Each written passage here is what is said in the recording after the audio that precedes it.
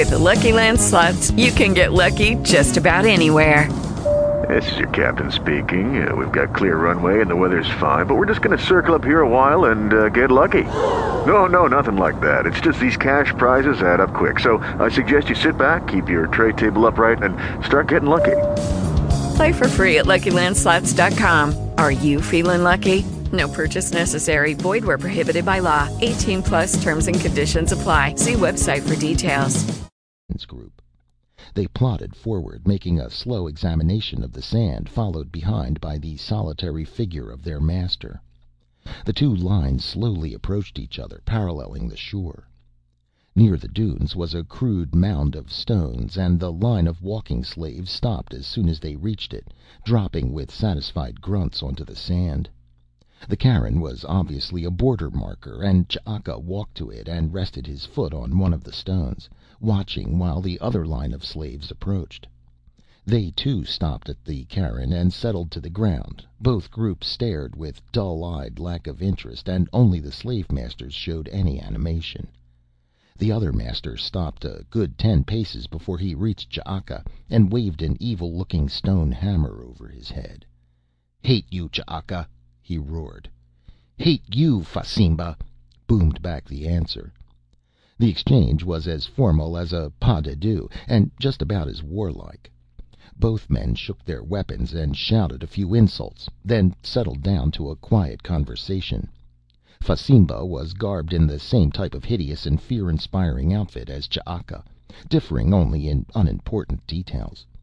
Instead of a conch, his head was encased in the skull of one of the amphibious Rosmaroj, brightened up with some extra tusks and horns. The differences between the two men were all minor, and mostly a matter of decoration or variation of weapon design. They were obviously slave masters and equals. "Killed a Rosmaro today. Second time in 10 days, Ch'aka said. "You got a good piece of coast. Plenty Rosmaroj. Where the 2 slaves you owe me?" "I owe you 2 slaves?" "You owe me 2 slaves. Don't play like stupid. I got the iron arrows for you from the D'zertanoj. 1 slave you paid with died. You still owe another one." "I got 2 slaves for you. I got 2 slaves more I pulled out of the ocean." "You got a good piece of coast." Ch'aka walked down his line of slaves until he came to the over-bowled one he had half crippled with a kick the day before. Pulling him to his feet, he booted him toward the other mob. "Here's a good one," he said, delivering the goods with a last parting kick. "Looks skinny. Not too good." "No, all muscles. Works hard. Doesn't eat much." "You're a liar." "Hate you, Fasimba." "Hate you, Ch'aka. Where's the other one?" "Got a good one. Stranger from the ocean. He can tell you funny stories. Work hard." Jason turned in time to avoid the full force of the kick, but it was still strong enough to knock him sprawling. Before he could get up, Ch'aka had clutched Mikah Samon by the arm and dragged him across the invisible line to the other group of slaves. Fasimba stalked over to examine him, prodding him with a spiked toe. "Don't look good. Big hole on the head." "He works hard," Ch'aka said. "Hole almost healed. He very strong." "You give me new one if he dies?" Fasimba asked doubtfully. "I give you. Hate you, Fasimba. Hate you, Ch'aka." The slave herds were prodded to their feet and moved back the way they had come, and Jason shouted after Ch'aka. "Wait! Don't sell my friend. We work better together. You can get rid of someone else." The slaves gaped at this sudden outburst, and Ch'aka wheeled, raising his club. "You shut up. You're a slave. You tell me once more to do what, and I kill you." Jason shut up, since it was very obvious that this was the only thing he could do. He had a few qualms about Mikah's possible fate. If he survived the wound, he was certainly not the type to bow to the inevitabilities of slave-holding life. Yet Jason had done his best to save him, and that was that. Now Jason would think about Jason for a while. They made a brief march before dark, apparently just until the other slaves were out of sight, then stopped for the night. Jason settled himself into the lee of a mound that broke the force of the wind a bit, and unwrapped a piece of scorched meat he had salvaged from the earlier feast. It was tough and oily, but far superior to the barely edible krenoj that made up the greater part of the native diet. He chewed noisily on the bone and watched while one of the other slaves sidled over toward him. "Give me some your meat," the slave asked in a whining voice, and only when she talked did Jason realize that this was a girl. All the slaves were alike in their matted hair and skin wrappings. He ripped off a chunk of meat. "Here, sit down and eat it. What's your name?" In exchange for his generosity he intended to get some information from his captive audience. "Ijale." She tore at the meat, held tightly in one fist, while the index finger of her free hand scratched for enemies in her tangled hair. "Where do you come from? Did you always live here? Like this?" How do you ask a slave if she has always been a slave? "Not here. I come from Bul'wajo first, then Fasimba. Now I belong to Ch'aka." "What or who is Bul'wajo? Someone like our boss, Ch'aka?" She nodded, gnawing at the meat. "And the D'zertanoj that Fasimba gets his arrows from, who are they?" "You don't know much," she said, finishing the meat and licking the grease from her fingers. "I know enough to have meat when you don't have any, so don't abuse my hospitality. Who are the D'zertanoj?" "Everyone knows who they are." She shrugged with incomprehension and looked for a soft spot in the sand to sit down. "They live in the desert. They go around in caroj. They stink. They have many nice things. One of them gave me my best thing. If I show it to you, you won't take it?" "No, I won't touch it, but I would like to see anything they have made. Here's some more meat.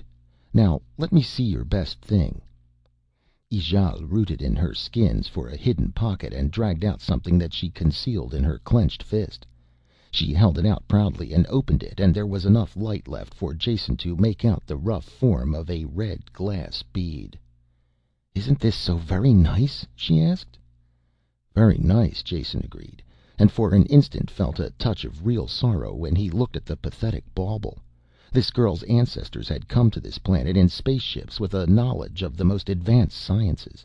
Cut off, their children had degenerated into this, barely conscious slaves who could pride a worthless piece of glass above all things. "I like you. I'll show you my best thing again." "I like you too. Good night." Chapter 5. Ijale stayed near Jason the next day and took the next station in line when the endless krenoj hunt began. Whenever it was possible he questioned her, and before noon had extracted all of her meager knowledge of affairs beyond the barren coastal plain where they lived. The ocean was a mystery that produced edible animals, fish, and an occasional human corpse. Ships could be seen from time to time offshore, but nothing was known about them. On the other flank the territory was bounded by desert even more inhospitable than the one in which they scratched out their existence. A waste of lifeless sand, habitable only by the D'zertanoj and their mysterious caroj. These last could be animals or mechanical transportation of some kind. Either was possible from Ijale's vague description. Ocean, coast, and desert, these made up all of her world, and she could conceive of nothing that might exist beyond. Jason knew there was more. The crossbow was proof enough of that, and he had every intention of finding out where it came from. In order to do that, he was going to have to change his slave status when the proper time came. He was developing a certain facility in dodging Ch'aka's heavy boot. The work was never hard, and there was ample food. Being a slave left him with no responsibilities other than obeying orders, and he had ample opportunity to discover what he could about this planet, so that when he finally did leave, he would be as well prepared as was possible. Later in the day another column of marching slaves was sighted in the distance, on a course paralleling their own, and Jason expected a repeat performance of the previous day's meeting. He was agreeably surprised that it was not. The sight of the others threw Ch'aka into an immediate rage that sent his slaves rushing for safety in all directions. By leaping into the air, howling with anger, and beating his club against his thick leather armor, he managed to work himself into quite a state before starting off on a slogging run. Jason followed close behind him, greatly interested by this new turn of affairs. Ahead of them the other slaves scattered, and from their midst burst another armed and armored figure. They churned towards each other at top speed, and Jason hoped for a shattering crash when they met. However, they slowed before they hit and began circling each other, spitting curses. "Hate you, Mexica! Hate you, Ch'aka!" The words were the same, but shouted with fierce meaning, with no touch of formality this time. "Kill you, Mexica! You coming again on my part of the ground with your carrion meat slaves! You lie, Ch'aka! This ground mine from way back! I kill you way back!" Ch'aka leaped in as he screamed the words and swung a roundhouse blow with his club that would have broken the other man in two if it had connected. But Mexica was expecting this and fell back, swinging a counter blow with his own club that Ch'aka easily avoided. There followed a quick exchange of club work that did little more than fan the air, until suddenly both men were locked together and their fight began in earnest.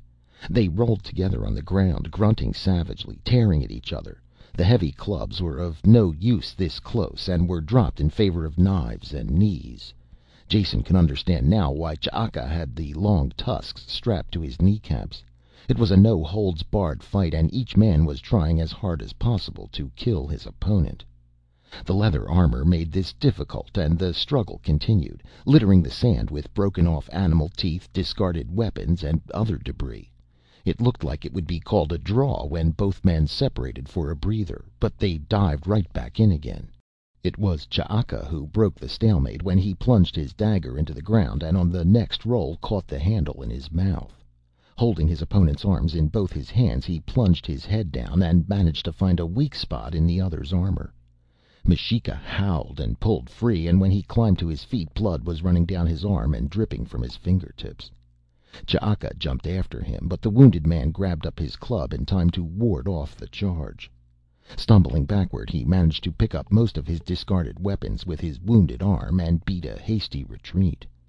Ch'aka ran after him a short way, shouting praise of his own strength and abilities and of his opponent's cowardice. Jason saw a short, sharp horn from some sea animal lying in the churned-up sand and quickly picked it up before Ch'aka turned back. Once his enemy had been chased out of sight, Ch'aka carefully searched the battleground and scavenged anything of military value. Though there was still some hours of daylight left, he signaled a halt and distributed the evening ration of krenoj. Jason sat and chewed his portion reflectively, while Ijale leaned against his side, her shoulder moving rhythmically as she scratched some hidden mite. Lice were inescapable. They hid in the crevices of the badly cured hides and emerged with clicking jaws whenever the warmth of human flesh came near. Jason had his quota of the pests and found his scratching keeping time with hers. This syncopation of scratch triggered the anger that had been building within him, slow and unnoticed. "I'm serving notice," he said, jumping to his feet. "I'm through with this slave business. Which way is the nearest spot to the desert where I can find the D'zertanoj?" "Over there, a 2-day walk. How are you going to kill Ch'aka?" "I'm not going to kill Ch'aka. I'm just leaving. I've enjoyed his hospitality and his boot long enough and feel like striking out for myself." You can't do that," she gasped. "You will be killed." "Ch'aka can't very well kill me if I'm not here." With the Lucky Land Slots, you can get lucky just about anywhere.